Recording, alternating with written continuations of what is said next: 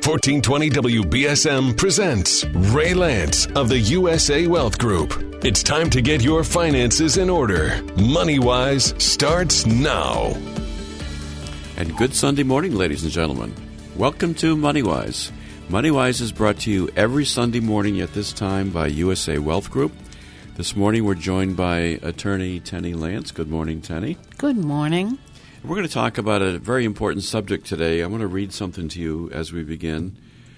Alzheimer's is a disease for which there is no effective treatment whatsoever. To be clear, there is no pharmaceutical agent, no magic pill that a doctor can prescribe that will have any significant effect on the progressive downhill course of this disease. David Perlmutter. Today we're going to talk about Alzheimer's. So thank you for joining us.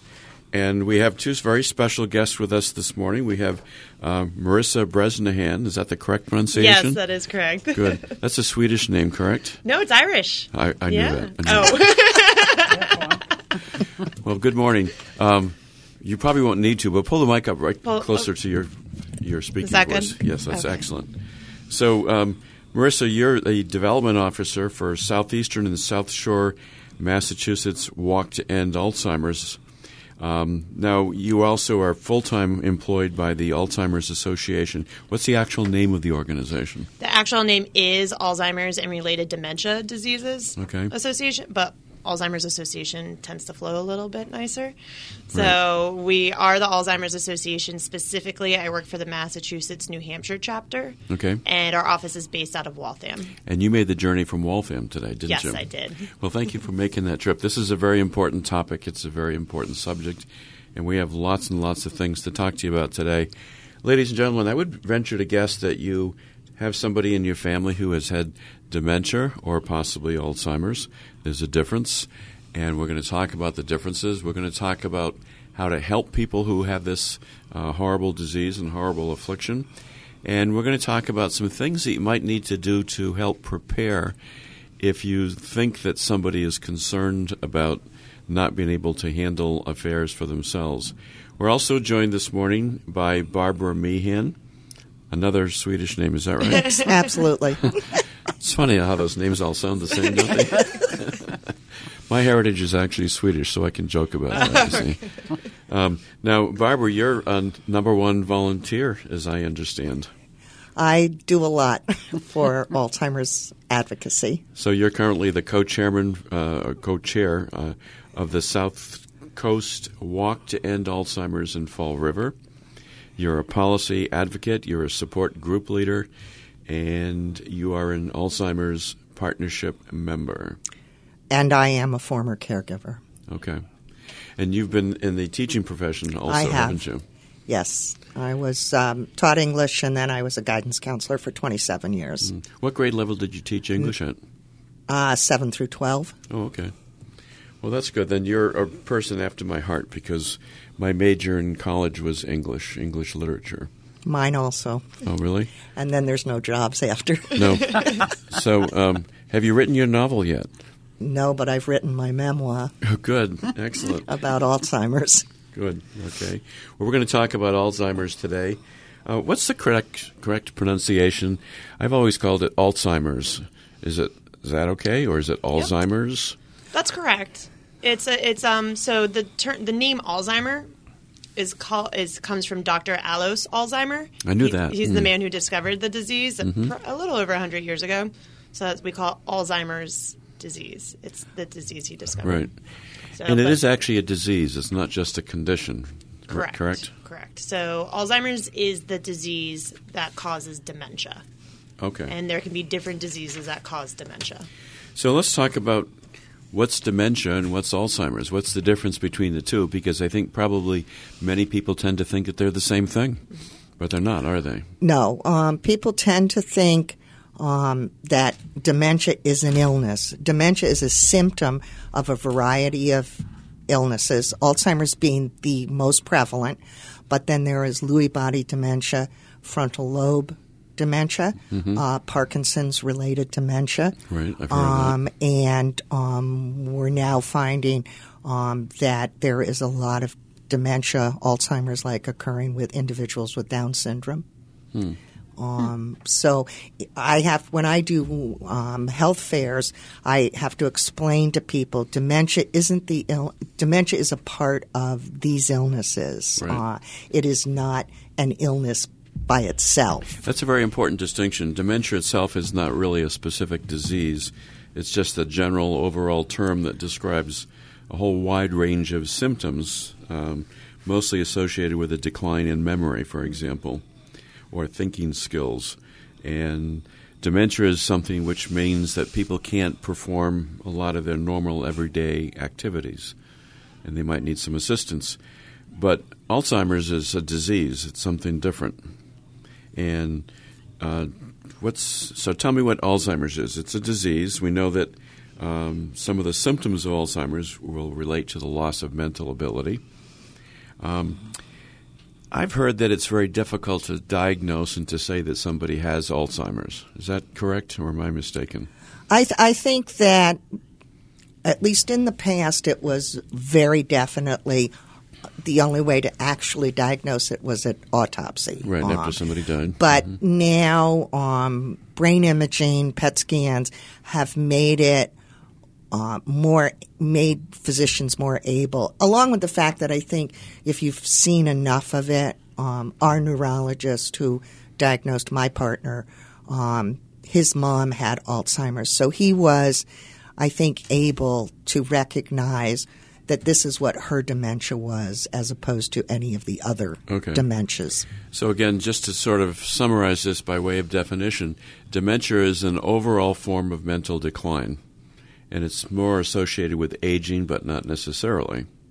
Right. Whereas Alzheimer's is a specific disease. Right. And we like to say that Alzheimer's and dementia is not a natural part of aging. No. It's definitely not a natural part, and that's how we're trying to break down that stigma that it is an unnatural occurrence of growing older.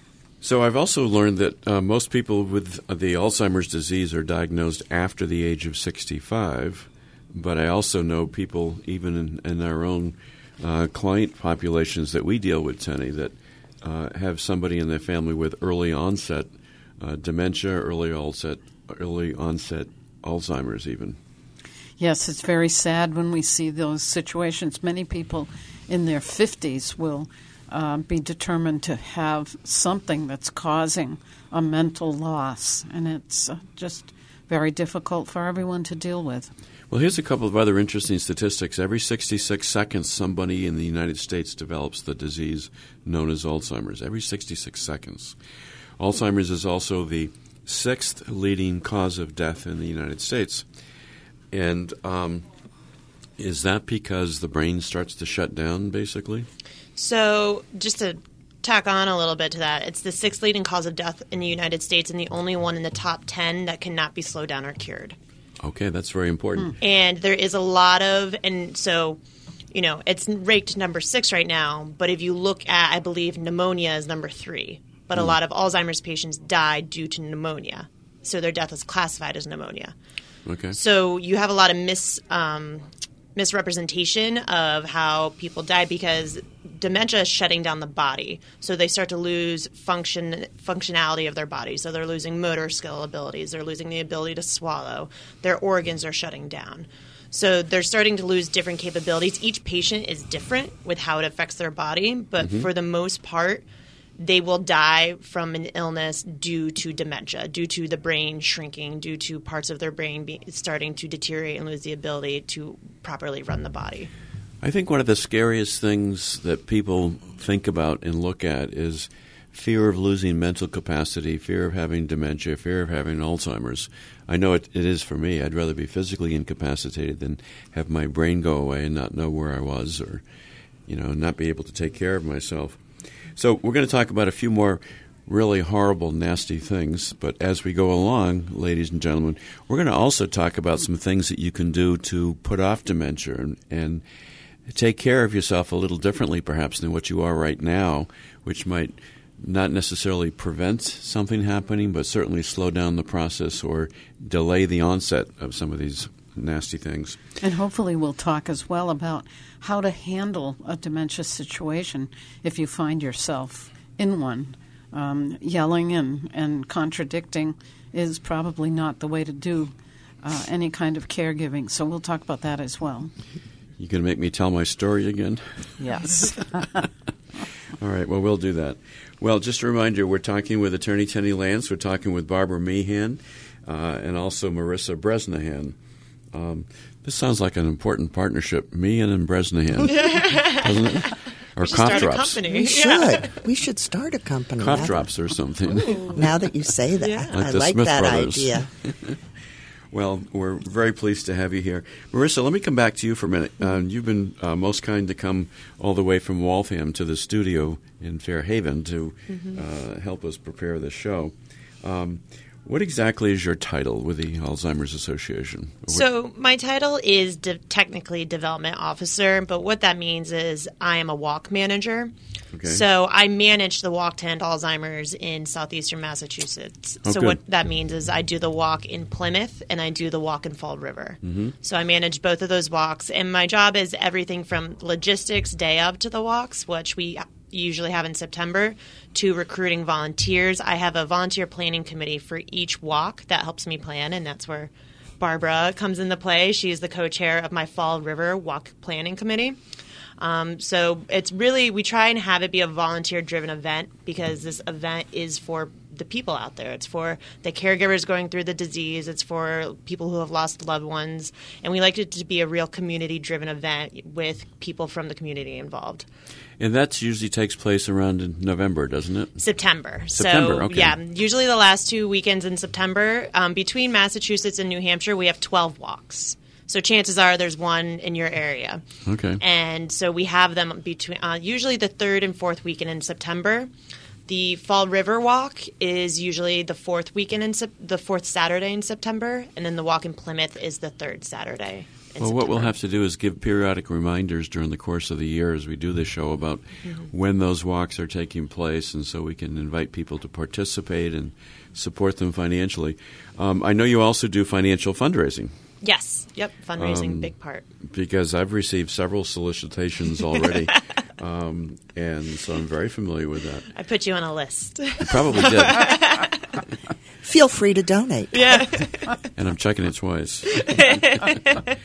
Well, a couple more unpleasant things about Alzheimer's, and then we're going to talk about some things to protect yourself, protect your family, and even some things that you can do, as I said, to put off this horrible thing known as Alzheimer's.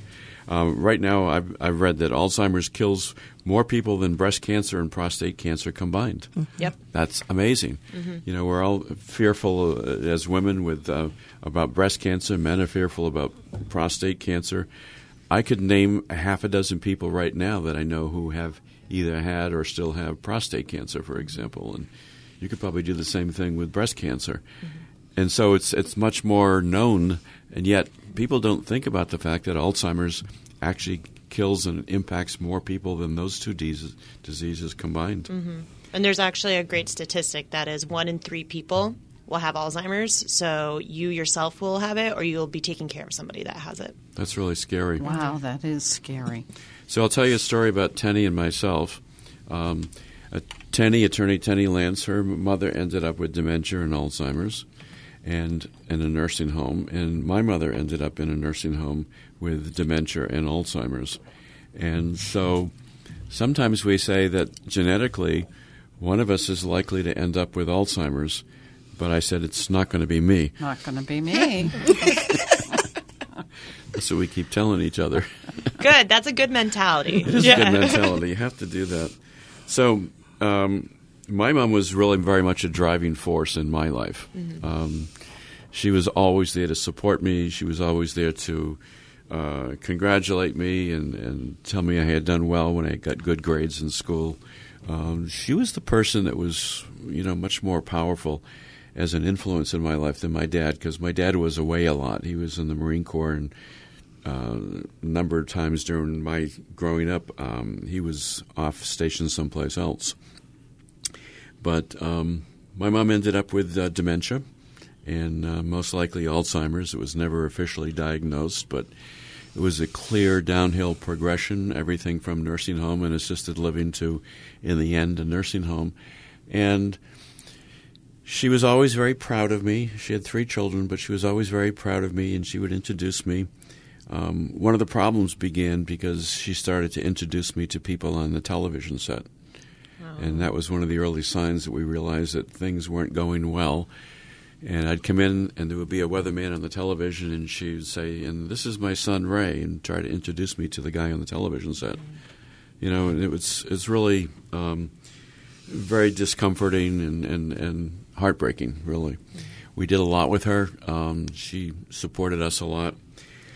But in the end, when she was in the nursing home, we visited her frequently, and she would say, "This is my son. This is my son, Ray."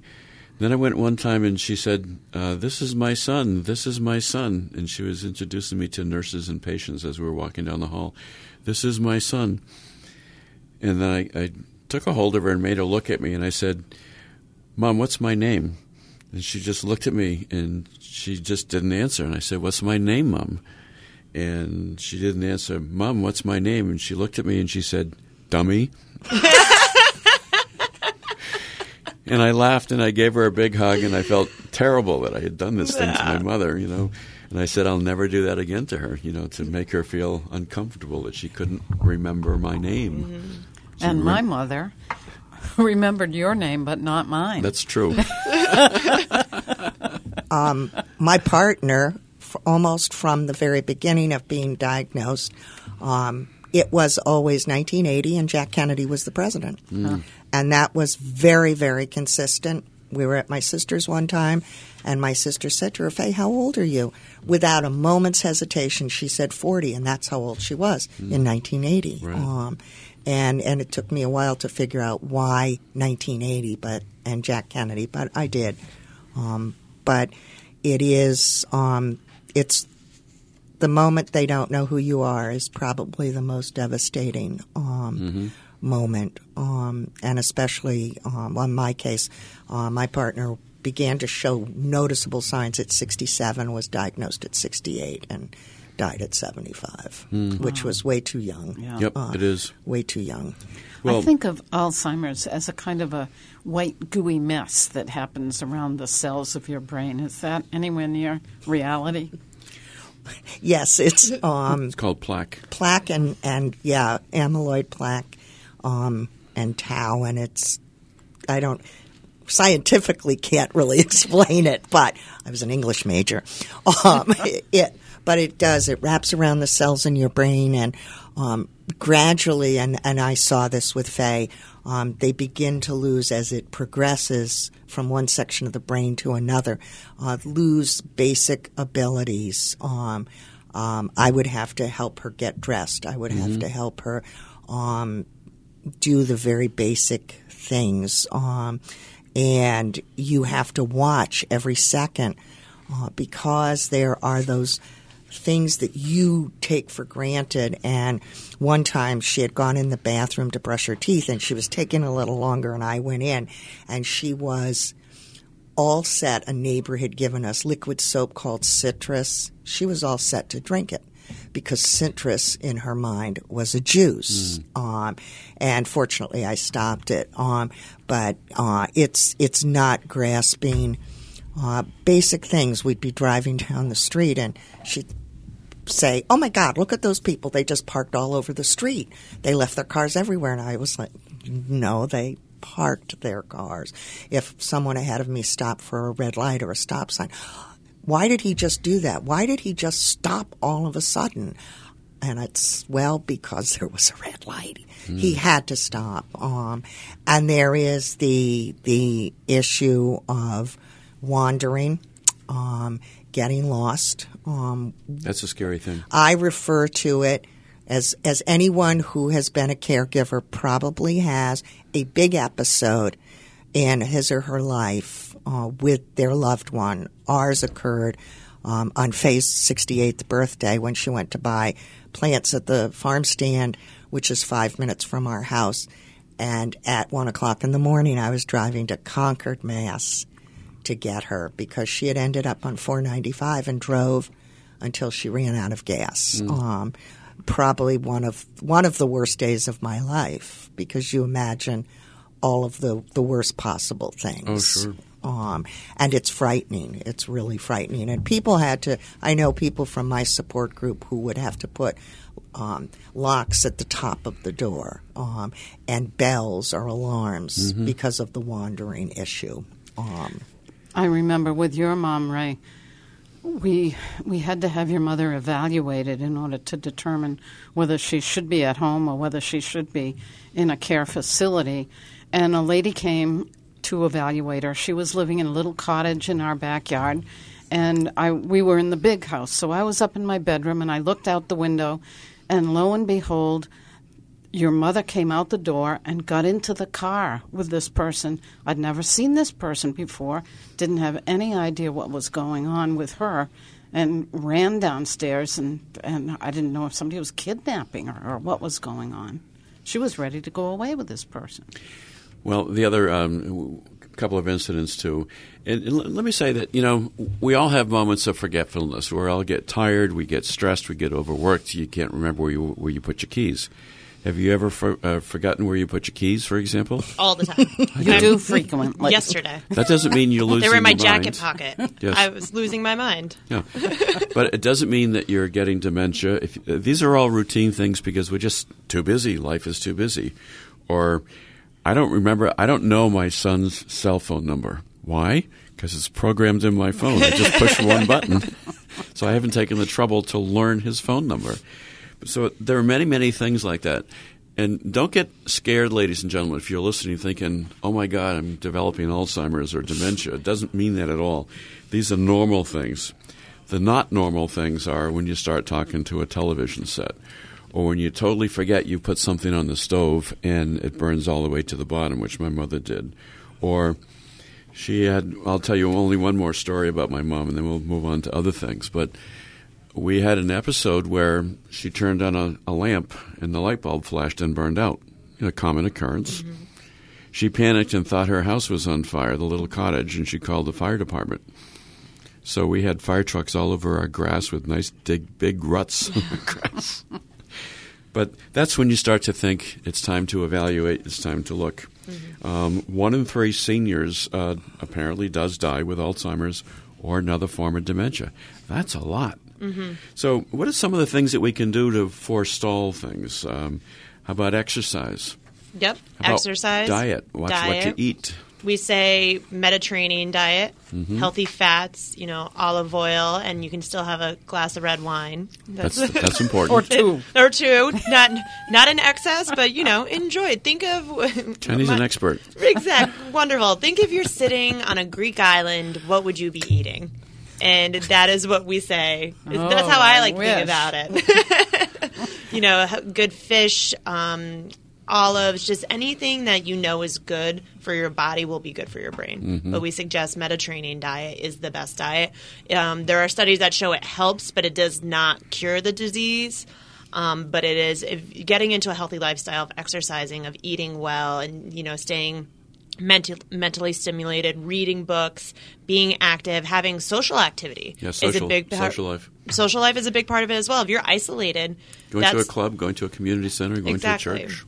Exactly. Getting lunch with a friend is a huge thing. The easiest thing you can do for exercise is just go for a walk every day. Mm-hmm. And even if it's cold, put on warm clothes, go for a walk. Keep the body moving. Don't put a lot of junk in your body. Don't smoke.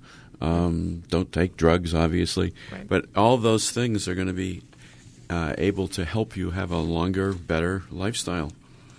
When people are diagnosed with Alzheimer's, the average life expectancy after diagnosis is about 8 or 10 years. It can be shorter, it can be longer, but the average is about 8 or 10 years. So we're going to talk a little bit more about healthy lifestyle and how to do more to keep your body going. And I'm going to tell you about a little news story I saw this morning on television or the other day. And then we're going to talk a little bit about some things that you need to think about legally. What kind of documents should you have in place so that if you can no longer make decisions, or if you're diagnosed as no longer being able to make an informed decision, it might be too late. So you got to do some things ahead of time. When we come back right after a short break, we're going to talk about some of those very specific things that we can do to take care of other people and to take care of ourselves. So stay tuned. We will be right back.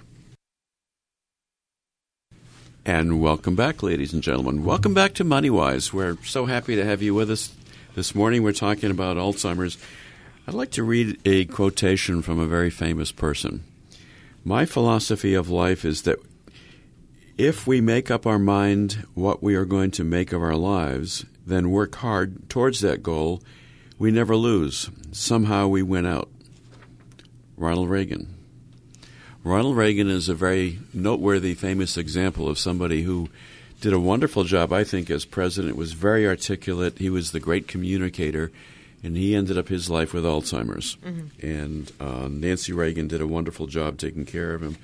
But there are a lot of famous people that we hear about once in a while. Sandra Day O'Connor, a former justice of the United States Supreme Court, she ended up being a caregiver.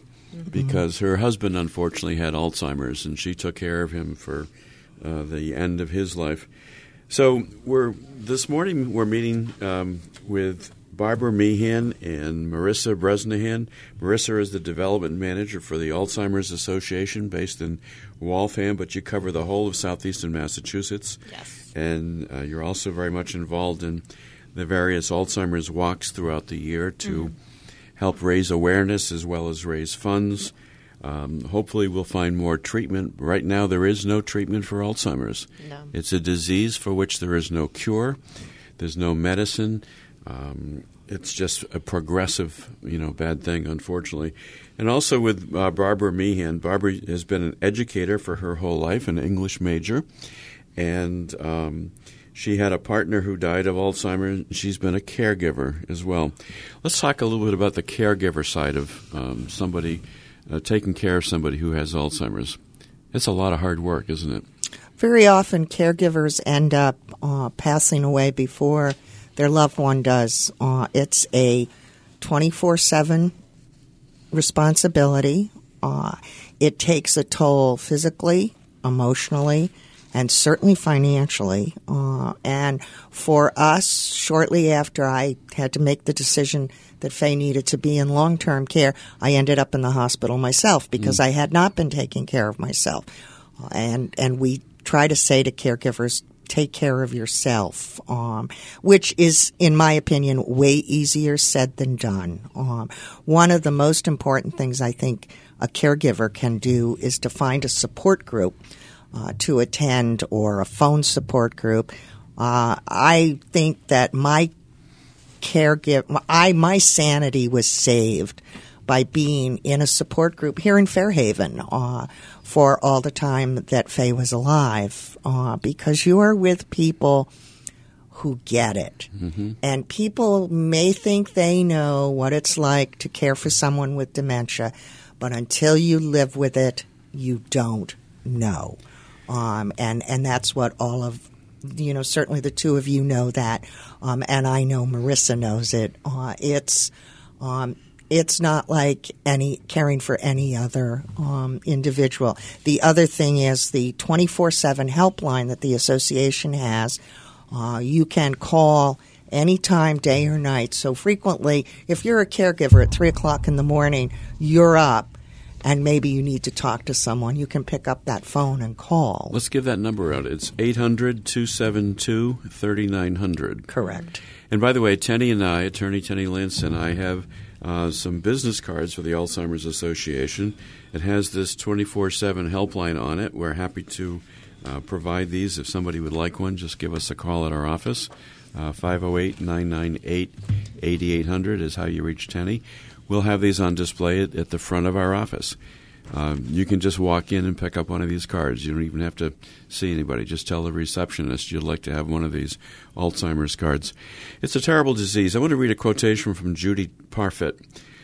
This is why Alzheimer's is such a terrible disease. The body of the person you love is there, but they've gone. Your husband's gone, and they become your child, and you have to look after them as you would a child. And that's really very, very true, isn't it? Mm-hmm. It's a very difficult. So my mother was diagnosed with early onset dementia at the age of 56. Which is young, very young. She's very young, and at the time I was 21 years old. So to have the roles flipped like that, to become the mother for my mother at such an adolescent age. And I had a younger brother who was only 18 at the time. And it was a big learning curve, as I'm sure it is for anybody at any age, to have to take that role of caregiver for the person who raised you and who was your caregiver, to have to flip that on its head and completely, do everything for them. It's a really hard thing to do, and it's a really hard thing for people to process and work through. So at the beginning of this year, in January of this year, I went to a national sales conference for people who do financial products, and I went with my son and Tenny's son, Peter. And they have a number of interesting guests that came on, national speakers. They had Michael Phelps, the Olympic swimmer, who was on, who talked about his problems with depression, for example. Then they had a couple come out, and perfectly normal-looking couple, handsome couple, man and wife, and they were introduced. We didn't know why they were there. And the husband got to the microphone and said, "I have Alzheimer's." And he couldn't say a lot more than that. He had a little script that he was reading. And then his wife spoke, and she talked about her obligations and how she's taking care of him and so forth. And they raised funds at that event. They asked people in the audience, there were probably, maybe 1,000, 2,000 people who were there at this event, to consider making a significant contribution. And they raised something like $300,000 at this one function. That's amazing. But when you look at people who have Alzheimer's, they look perfectly normal, don't they? Oftentimes, yes. Until they engage in some behavior, and then you realize that there's something wrong. Mm-hmm. And we're actually something to kind of tie to that, because oftentimes you aren't aware if someone you're talking to has dementia. At the association, we are providing customer service trainings for any type of organization or company that works with people on a daily basis, because you may not know that person that you're talking to has dementia, and you might just think they're a weirdo. Or, however, they could be in a really bad mood and be very blunt, and you don't understand that they can't help it because it's the disease, it's not them. So we are also offering customer service trainings, and we are doing first responder trainings for policemen and firefighters to better identify when they interact with somebody, to see if there's the signs that are there that this person may have a neurological degenerative disease, and to kind of take steps from there on how to deal with that. And how does somebody get more information if they're interested in the training or learning more about it? So they can call our helpline number, the 800 number, and they can just call and say they heard about this on the radio and they're interested in hearing more information, and then that person will connect them directly to our chapter. Okay, thank you, Marissa. And that number is 800-272-3900. Yes. So the Alzheimer's Association is sort of pointed in two directions, if I understand it correctly. One is helping the caregiver, and the other may be research. Do you get involved with, or does the association get involved with research? Yes. So how the Alzheimer's Association is broken up is fundraising is one of our big principles, and then we have taking care of caregivers and through our programs department. So that means we help run support groups. We put on programs in the community. We do these trainings for different companies and first responders. And then the other part of that is we also have a policy department, and we focus on federal and state local legislature to help caregivers and their loved ones. And so what the research part of it is, the money that we raise goes towards helping the caregivers and giving grants to local institutions for research. So luckily, we happen to live in a state that is very well known for our research up in Boston. So we are able to give grants and give funding to different research being done at Mass General Hospital, at Brigham and Women's, at the BU Medical Center. All this research that's going on right in our backyard, that is some of the best research in the world regarding this disease. The money that is fundraised in our state and at these walks goes directly towards those research grants. Okay, that's good to know. I'd like to give you a quotation from a medical doctor. Michael Greger is his name. In my clinical practice, the one diagnosis I have always dreaded giving was Alzheimer's.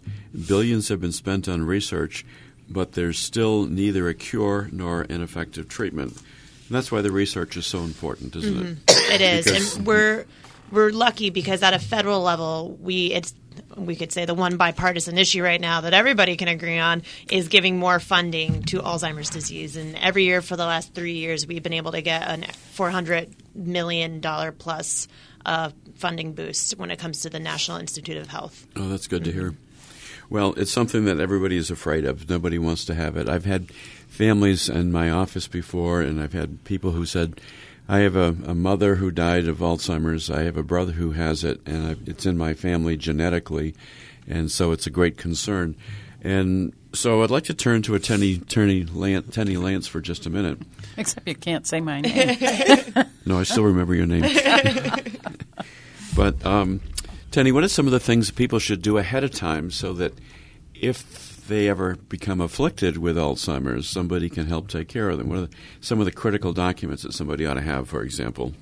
Well, if you're dealing with somebody with Alzheimer's or if you're dealing simply with some kind of other affliction, it's so important to have a variety of documents in place. Not a huge number, but some are absolutely critical. You should have either a will or a trust, or preferably both. You should have a durable power of attorney for property. That allows somebody who you name as agent to take over the business side of your life if necessary, whether that means going to the bank or filing your income tax or whatever is needed. But a durable power of attorney for property is so important because it can keep the family out of probate court, where they might have to go to seek something called a conservator if you don't have the durable power of attorney. And the conservator basically does the same thing as your agent. It's just that you don't have control over the appointment. And the other very critical document is a health care power of attorney so that somebody can help make decisions about your body. And without that document, somebody might be in court seeking a guardianship. Nobody wants to go to court for either of those actions, and it's so easy when you're at a point where you know that you should be doing these documents to come in and get them done and not wait until it's too late. If there is no capacity, then mental capacity, then you cannot do these documents any longer. So come in while you're in good health and get them done.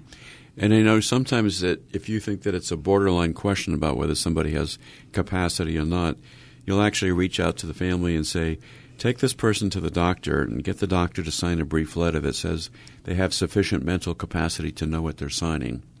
Yes, we do that simply because we want to be certain. We don't know these people terribly well. The doctor knows them much better. And if they're in front of us and they exhibit some of the odd behavior that Marissa was talking about, then we want to be sure that the documents they put in place are legal and are properly notarized and witnessed. So this part of the discussion it's not just focused on things like trust, where we talk a lot about the financial side of doing trust versus wills and so forth, and it's important to take care of your finances.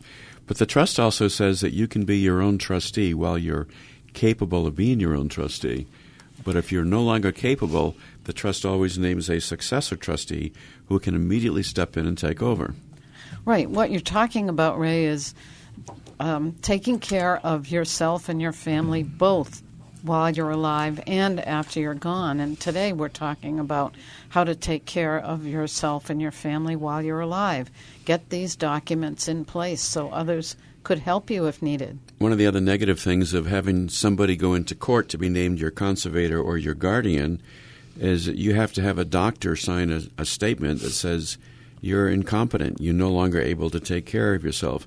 And somebody has to go into court and make a representation that this person is incompetent. Most people would not want that to be said about themselves.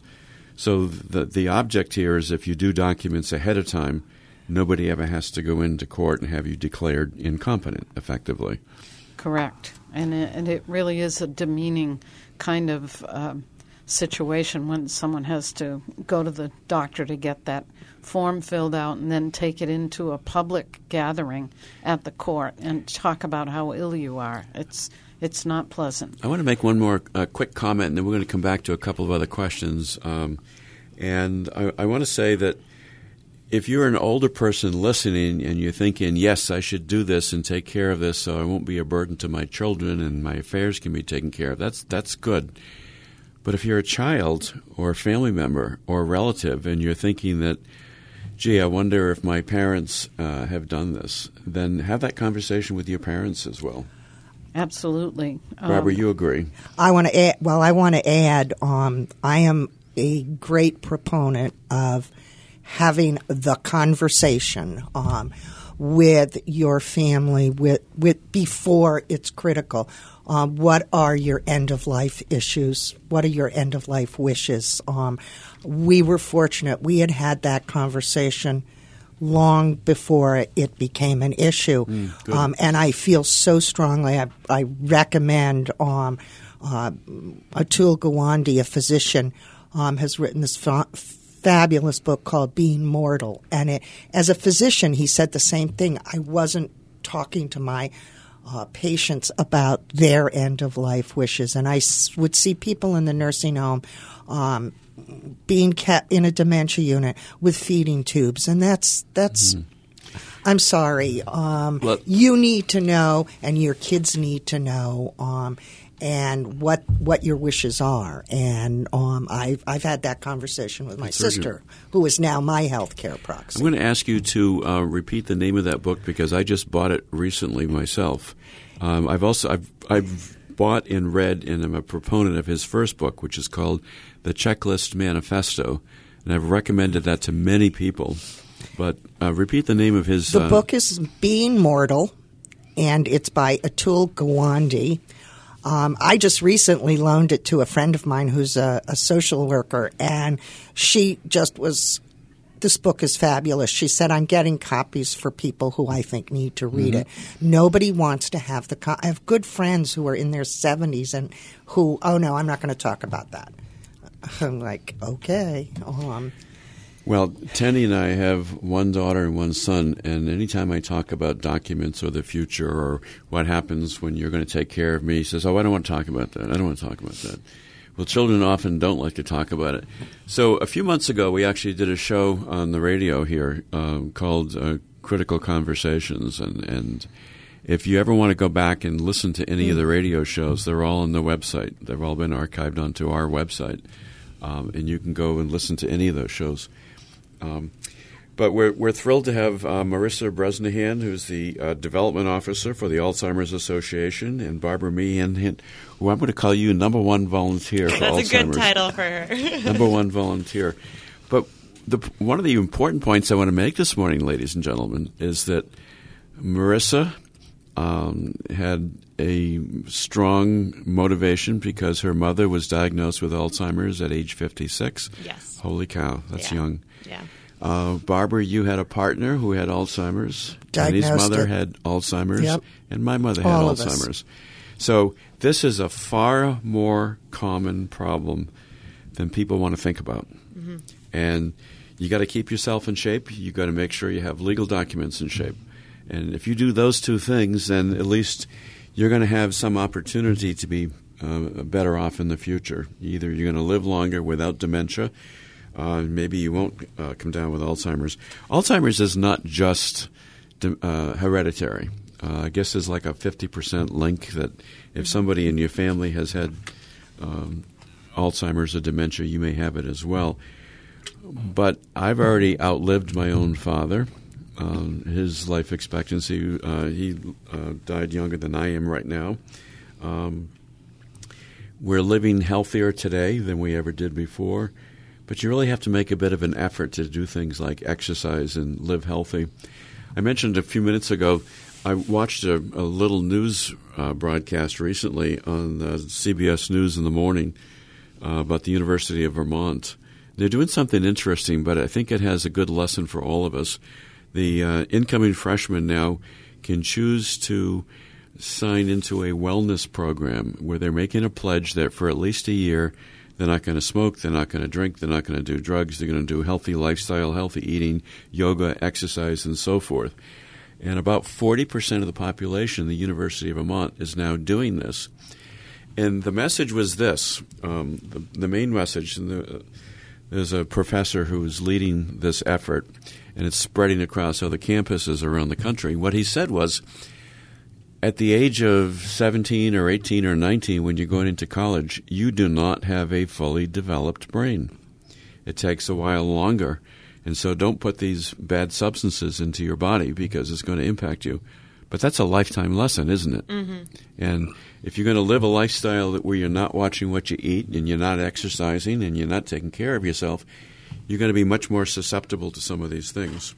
Let me mention a couple of numbers before our time runs out. Good. I want to talk about if you are a caregiver and you need some help, call this number for a 24-hour, 7-day-a-week helpline. And the number is 800-272-3900. But I also want to mention the number for the regional office for Alzheimer's Association in Rainham if maybe you want to be a volunteer like Barbara. And that number is 508-880-0055. Two important numbers. Probably the helpline is more critical. Let me mention it again, 800-272-3900. If you have a difficult time in the middle of the night on a Saturday, somebody will be there to help you through it, as I understand it. Mm-hmm. If you'd like to talk more about that, that would be good. Thank you. I like to call them my personal therapist.